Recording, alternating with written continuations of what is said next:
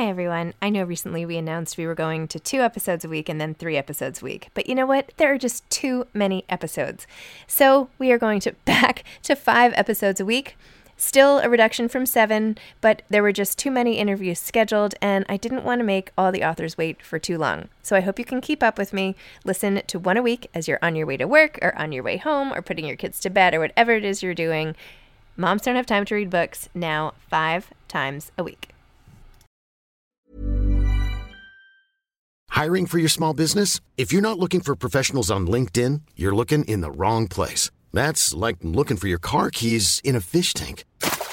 LinkedIn helps you hire professionals you can't find anywhere else, even those who aren't actively searching for a new job but might be open to the perfect role. In a given month, over 70% of LinkedIn users don't even visit other leading job sites. So start looking in the right place. With LinkedIn, you can hire professionals like a professional. Post your free job on linkedin.com/people today.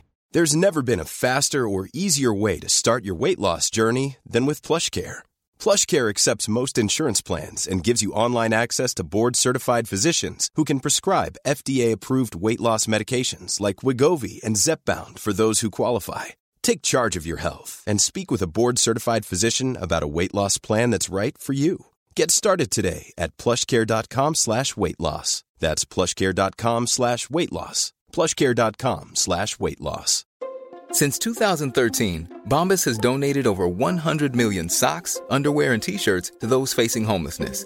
If we counted those on air, this ad would last over 1,157 days. But if we counted the time it takes to make a donation possible, it would take just a few clicks. Because every time you make a purchase, Bombas donates an item to someone who needs it. Go to bombas.com/ACAST and use code ACAST for 20% off your first purchase. That's bombas.com/ACAST, code ACAST. Hi, I'm Zibby Owens, and you're listening to the award-winning podcast, Moms Don't Have Time to Read Books.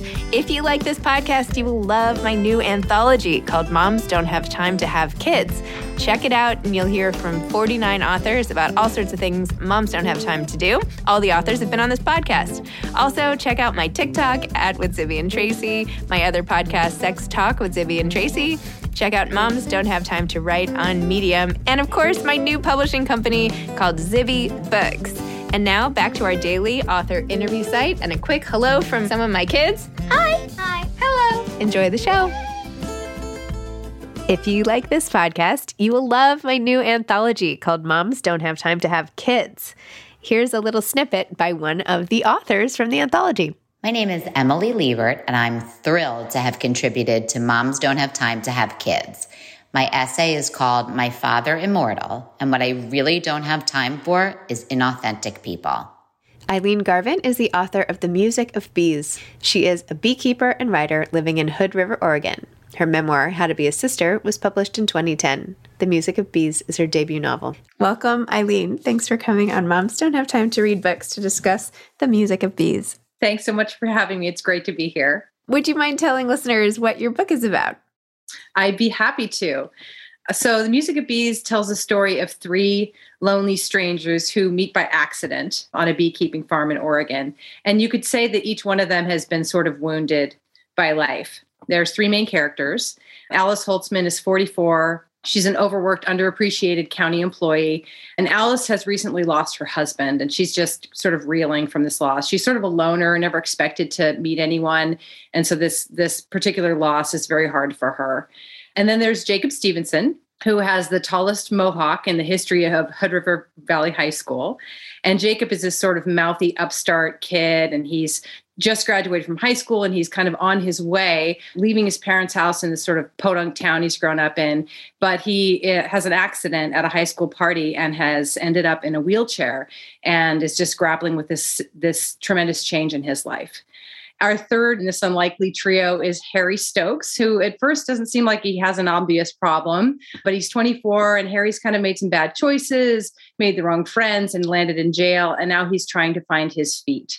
So the 3 of them meet at Alice's farm, which is located in a fictionalized version of Hood River, Oregon, which is the town I live in. There you go. Amazing. I was sort of taken aback by the mohawk as the starting scene and how you seem to have such a grasp on exactly how to do it. And like, where you shave and how pointy it is and the different sections of the hair and all of that. I was like, all right, interesting. How did you do your research on that one? Well, clearly I don't have a mohawk, as you can see, but it's just one of those funny sidebars that you get to do as a writer. When of course I have friends who've had mohawks. I've seen a mohawk and I thought, well, this is sort of, if I'm going to make this character have a mohawk, this has to be realistic. And so I interviewed friends who'd had them in the past, like, what do you use and how did you make it stay tall and all this sort of thing. And it gave me a whole new respect for the time management that particular hairdo requires. Wow. I don't have a single friend who had a mohawk, I have to say. I think my research would have had to be more extensive. I also like how you slowly explain, like you don't say right up front that he is in a wheelchair. Like you have to discover that. I found that really interesting. You kind of like draw the reader in and then you realize and you're like, oh no. And then you have to shift everything you've been thinking about. What made you decide to start it off that way? Well, I wanted to give readers a sense of Jacob to begin with. And it was a little bit unconscious, I suppose. But that scene in which we meet him, he's sort of going through his morning routine. And he doesn't want to think about the fact that he's in a wheelchair and that his life has the life that he had planned has been put on hold. So he's just distracting himself by doing his hair. And that's how we meet him. And then, of course, in that moment, he can't escape the fact that at the end of this 2-hour procedure of doing his hair, he really has nothing else to do with his day because he's stuck at his parents' house because of this thing that happened. And I just like that kind of indirect explanation and introduction to Jacob. I like that too. It was beautiful. How did you come up with this idea? Like why these characters, they are an unlikely crew. How did they pop into your head? Like, how did this become a book? All of that. Right. Well, they came to me from elsewhere, as I'm sure you've had lots of writers say. And I should say my background is in nonfiction. I started as a business reporter. I've done lots of freelance as a travel writer. And I wrote my first book as a memoir. And with nonfiction, you're beginning with a pile of facts. And then you figure out the craft is sort of putting together the order and all that. That's where the creativity lies. But fiction was really outside my experience at all. And the story came to me when I was driving to a farm. I'm sorry. So your dog? Yeah. My dog. My dog always is like shaking and rattling during podcasts. Yeah, so she might show up here in a minute. She's really bored with me right now. So I was driving to a farm in my town to pick up a new package of bees because I am a backyard beekeeper. My hive had died and I needed to buy a new package of bees. And that is exactly what it sounds like. It's like you buy a box of bees and it's buzzing with bees. And so I was driving to pick them up and I was passed by a young man in a wheelchair with this tremendous mohawk. And I noticed something you notice, number one, because it's a country road, it's a small town, and you don't see a lot of mohawks in Hood River. And I also noticed that he was very fit looking, and Hood River is a pretty sporty town. We have a lot of Olympic athletes that train there. We have a lot of Paralympic athletes that train there. And I figured that must be who this guy was, but I didn't know him. He passed me, and the first line for the story, Jacob Stevenson has had the tallest mohawk in the history of Hood River County High School, just popped into my mind.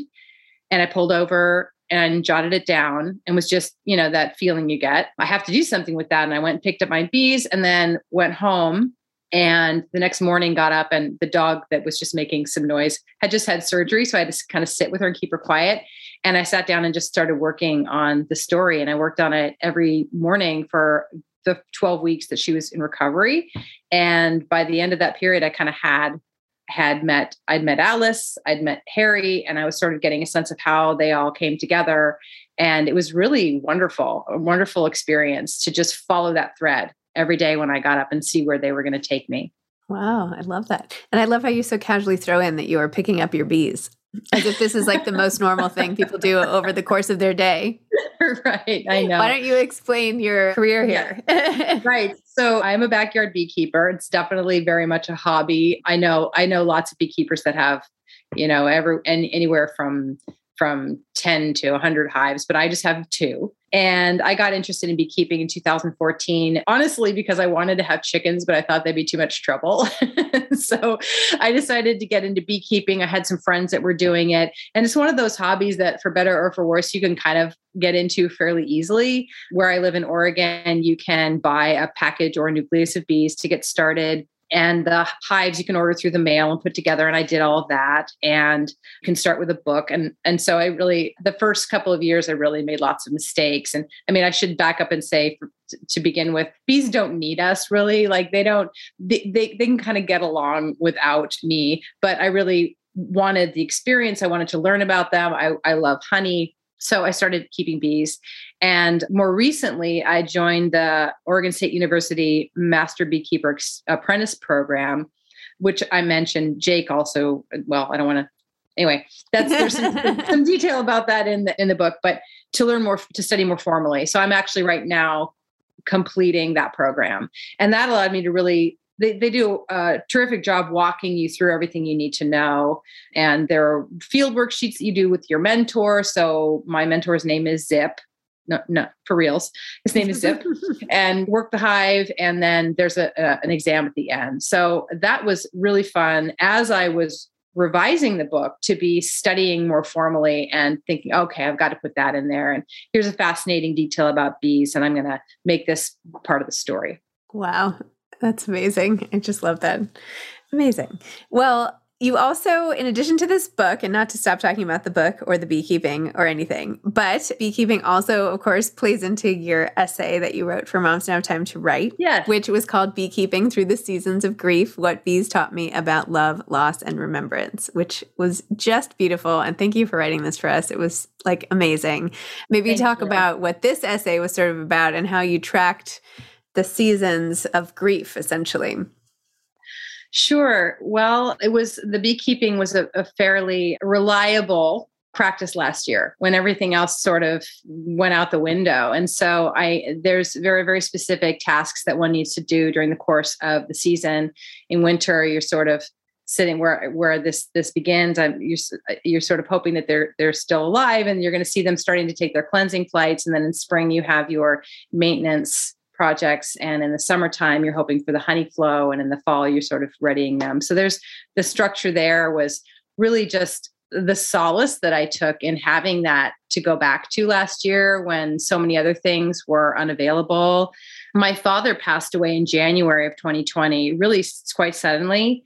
And we were very luckily able to have his funeral because it was before things shut down. But I was thinking about him as I was walking through those projects and feeling, I think, very much the isolation of not being able to be with my family. And because, of course, grief doesn't happen in one moment. You don't just have the funeral and then you move on with that. I was really yearning to be with my brothers and sisters and my mom, and that wasn't possible. So I was thinking about them and thinking about him. And he was a really funny guy. I loved him very much. And he was not the most accessible person, but the beekeeping is something that I like to joke. And I forgive me, I can't quite remember if I put this in the essay, but my dad was a guy who liked to talk about the Civil War, golf, and medicine because he was a retired physician. So if you didn't have anything to say on those three topics, it was really, he just really wasn't going to waste his time pretending to be polite and interested in what you had to say. And I am not interested in golf, nor the Civil War, nor medicine. And so, we had one of those relationships where it was sometimes hard to connect, even though there was a lot of affection there. But he was also a self-taught carpenter. He made beautiful furniture for all of us. And so when I took a beekeeping, it was a very specific and, quasi-scientific practice. This was something that I could talk with him about. And so he was always interested to know what I was doing from the moment I got interested and I bought the hives and was putting them together. And he was interested in construction and then the tasks that followed. That was something that we could really talk about. And I loved being able to do that. I just love this whole bee fascination. I mean, I felt like when I did butterflies with my kids, like that kit where you can make your own butterflies, essentially right. Wait and then they grow and anything. I don't know. That's like the extent of my caretaking, I feel like, in the natural species world. But this is you've got some humans to take care of, so I'm sure that keeps you plenty busy. That's true. That's true. Yeah. I lack the skill set you have, which is pretty impressive. And yes, you did mention those things about your dad in the essay, but that's okay. It's always nice to talk about what your parents love. You had a couple lines that I just wanted to read really fast, or at least one that I can find. You said, some moments are golden, others like smoke, like birds, like bees, like light on the lake, like everything that rises, are held briefly in our fallible human hearts and move on like a swarm abandoning the hive. I'm Sandra, and I'm just the professional your small business was looking for. But you didn't hire me because you didn't use LinkedIn Jobs. LinkedIn has professionals you can't find anywhere else, including those who aren't actively looking for a new job, but might be open to the perfect role, like me. In a given month, over 70% of LinkedIn users don't visit other leading job sites. So if you're not looking on LinkedIn, you'll miss out on great candidates like Sandra. Start hiring professionals like a professional. Post your free job on linkedin.com/people today. Burrow is a furniture company known for timeless design and thoughtful construction and free shipping, and that extends to their outdoor collection. Their outdoor furniture is built to withstand the elements, featuring rust-proof stainless steel hardware, weather-ready teak, and quick-dry foam cushions. For Memorial Day, get 15% off your Burrow purchase at burrow.com/acast, and up to 25% off outdoor. That's up to 25% off outdoor furniture at burrow.com/acast. Many of us have those stubborn pounds that seem impossible to lose, no matter how good we eat or how hard we work out. My solution is PlushCare. PlushCare is a leading telehealth provider with doctors who are there for you day and night to partner with you in your weight loss journey. They can prescribe FDA-approved weight loss medications like Wegovy and Zepbound for those who qualify. Plus, they accept most insurance plans. To get started, visit plushcare.com/weightloss. That's plushcare.com/weightloss. That is gorgeous. I mean, this whole essay is gorgeous. The book was gorgeous, but I don't know. You have all these like zingers that are, or maybe I should say not zinger. I mean, B. I don't know. There's got to be a B joke in there, but I won't. Well, thank you. It was a pleasure to write. You know, fiction is fun in its own way. Like I've described, kind of chasing this creative thread, but memoir and personal essay, which I know are a favorite of yours, they really are. I love them particularly for really two reasons I've been able to distill for myself. One is that I find out what I think when I'm writing it. And I think Flannery O'Connor, or I can't think, Joan Didion said, I write to know what I think, and the other said, I write to know what I believe. I'm paraphrasing badly. Anyway, you get my point. I get it. It's the process that leads you to discover what's in your own mind. And that's one thing I love. And the other, with memoir and personal essay in particular, you really get to capture a moment, because our lives are fleeting and the people we love die. We die. And so when we can capture in an essay or in a memoir our remembrance, and that's just such a gift to a writer, whether or not anybody reads it. That's really a distinct pleasure I take in that kind of writing. And tell me about your memoir. Sure. Yes, I'm happy to tell you about it. So my memoir is called How to Be a Sister. It was published in 2010, and I grew up in a family of 5 siblings. We were all born within 6 years, and big, typical Irish Catholic clan. And my second oldest sister, Margaret, has autism, and her communication is very difficult for her. So she has a really hard time. She doesn't talk a lot. And so when we were younger, it was a household of hilarity and tragedy, all mixed up together. And she really had a huge influence on me. I was born when she was 3 and had just been diagnosed. And so I never knew life without Margaret. And I had this weird position as a sibling. We like to joke that our birth order is all screwed up in our family, because I was kind of responsible for her. I always felt responsible for her because of the difference between us. And I always wanted to write those stories, like I was just saying about capturing. It was sort of the family encyclopedia, things that we joked about for years, or crazy stories about things that happened at weddings. And that was part of it. But I also was in the moment of writing the story. I had moved to Hood River from the Southwest and had been, when I was living in Albuquerque, able to sort of ignore this discomfort of being around her. Now I'm 4 hours away by car, and I have to figure out how I'm going to reconnect with her as an adult. So How to Be a Sister tells that story of my my journey to reconnect with Margaret as an adult while telling the backstory of all these, the shenanigans that happened in our lifetime together. Wow. So did you always like to write? I always liked to write. I did. And I danced around it for so long, which is something when I'm talking to younger writers now, I really like to tell people, don't wait. I think I was waiting for someone to tell me that it was a good idea or that I had talent or something, but I never took any classes. I studied English, but I learned to read when I was 3 because like I said, that big family, my oldest sister taught me to read when I was 3. And I have little books, that I made in grade school, like little yarn and paper books. But I did practically every job you can do kind of around writing until I fell into it. I was a tutor, and then I worked in PR for small presses. I decided to go to graduate school and teach English after teaching English abroad. And I was working, had a little year in between my master's and my PhD of English. And I had a year off, and I was waiting to start that program and took a job in a newspaper in Albuquerque and realized, oh no, this is so much fun. This is what I want to do. I want to write something, edit something, and see it published and have that. And so after that, it was all over. And that led me to then personal essay and the memoir and everything else. So I wish I hadn't waited for so long. And I'm so glad that I found my way in, because it's the thing that makes me feel the most myself. And I feel very lucky to have had the chance to engage in that way. That's a nice way to put it. It's the thing that makes me feel most like myself. That's really nice.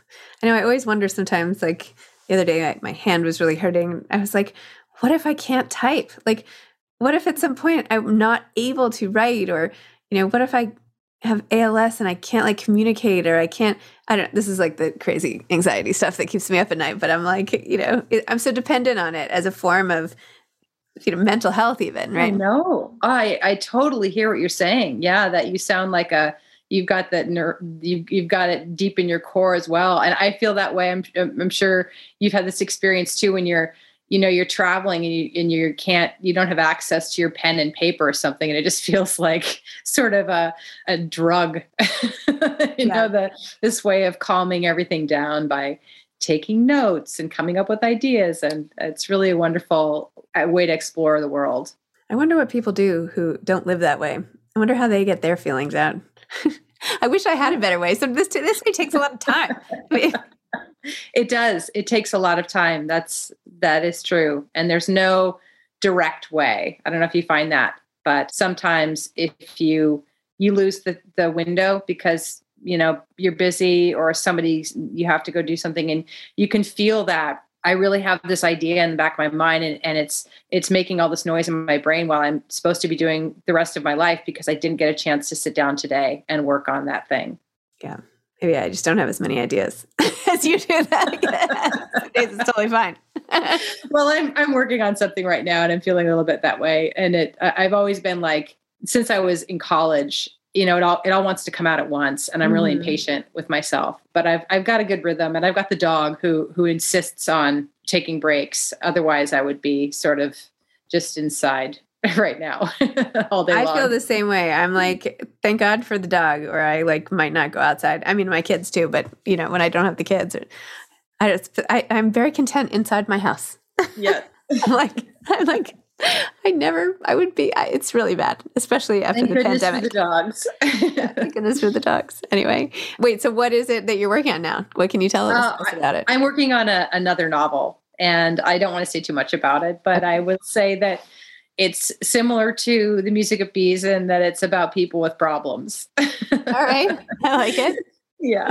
Awesome. And what advice would you give, aside from what we've already discussed, but what other advice would you give for aspiring authors? I am going to pass along some terrific advice that I heard from Sandra Cisneros, famous for writing House on Mango Street. I love her work. She has a new memoir called The House of My Own, and a new novel, a little novella out called Martita, I Remember You. That's also in Spanish that I just finished and loved. And that's not what you asked me, but I want to pass along. She's coming on this podcast. Yeah. Her advice, which I believe she was being interviewed by Krista Tippett on Being when she said this. And, this question, like, what advice do you offer aspiring young writers? And she was very specific, and I loved this. And she said, make your own money, control your fertility, and solitude is sacred.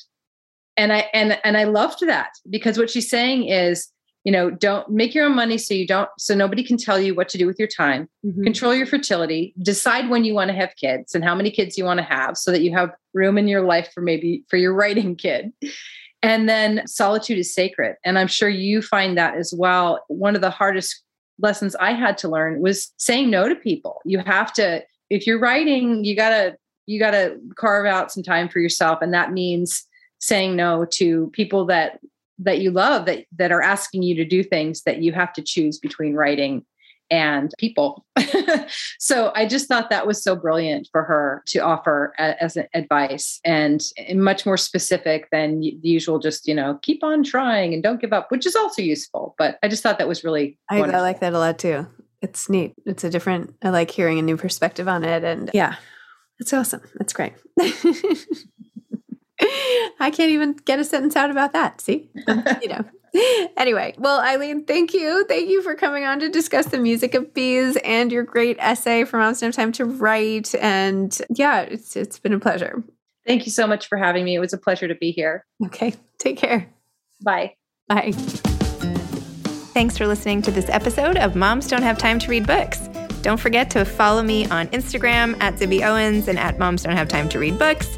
Also sign up for my newsletter at zibbyowens.com and sign up for my virtual book club and meet lots of authors on Zoom every other week. Thanks so much to Steve and Ryan at Texture Sound for the sound editing. And thank you to Morning Moon Productions for providing this fantastic intro and outro music.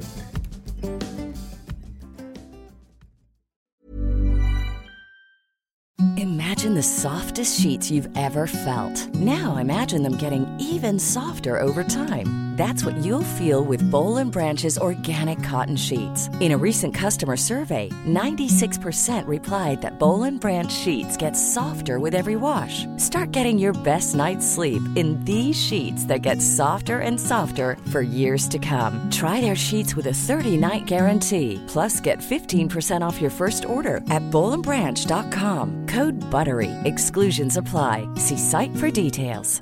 Planning for your next trip? Elevate your travel style with Quince. Quince has all the jet-setting essentials you'll want for your next getaway, like European linen, premium luggage options, buttery soft Italian leather bags, and so much more. And is all priced at 50 to 80% less than similar brands. Plus, Quince only works with factories that use safe and ethical manufacturing practices. Pack your bags with high-quality essentials you'll be wearing for vacations to come with Quince. Go to quince.com/pack for free shipping and 365-day returns. Hi, I'm Daniel, founder of Pretty Litter. Cats and cat owners deserve better than any old-fashioned litter. That's why I teamed up with scientists and veterinarians to create Pretty Litter. Its innovative crystal formula has superior odor control and weighs up to 80% less than clay litter. Pretty Litter even monitors health by changing colors to help detect early signs of potential illness. It's the world's smartest kitty litter. Go to prettylitter.com and use code ACAST for 20% off your first order and a free cat toy. Terms and conditions apply. See site for details.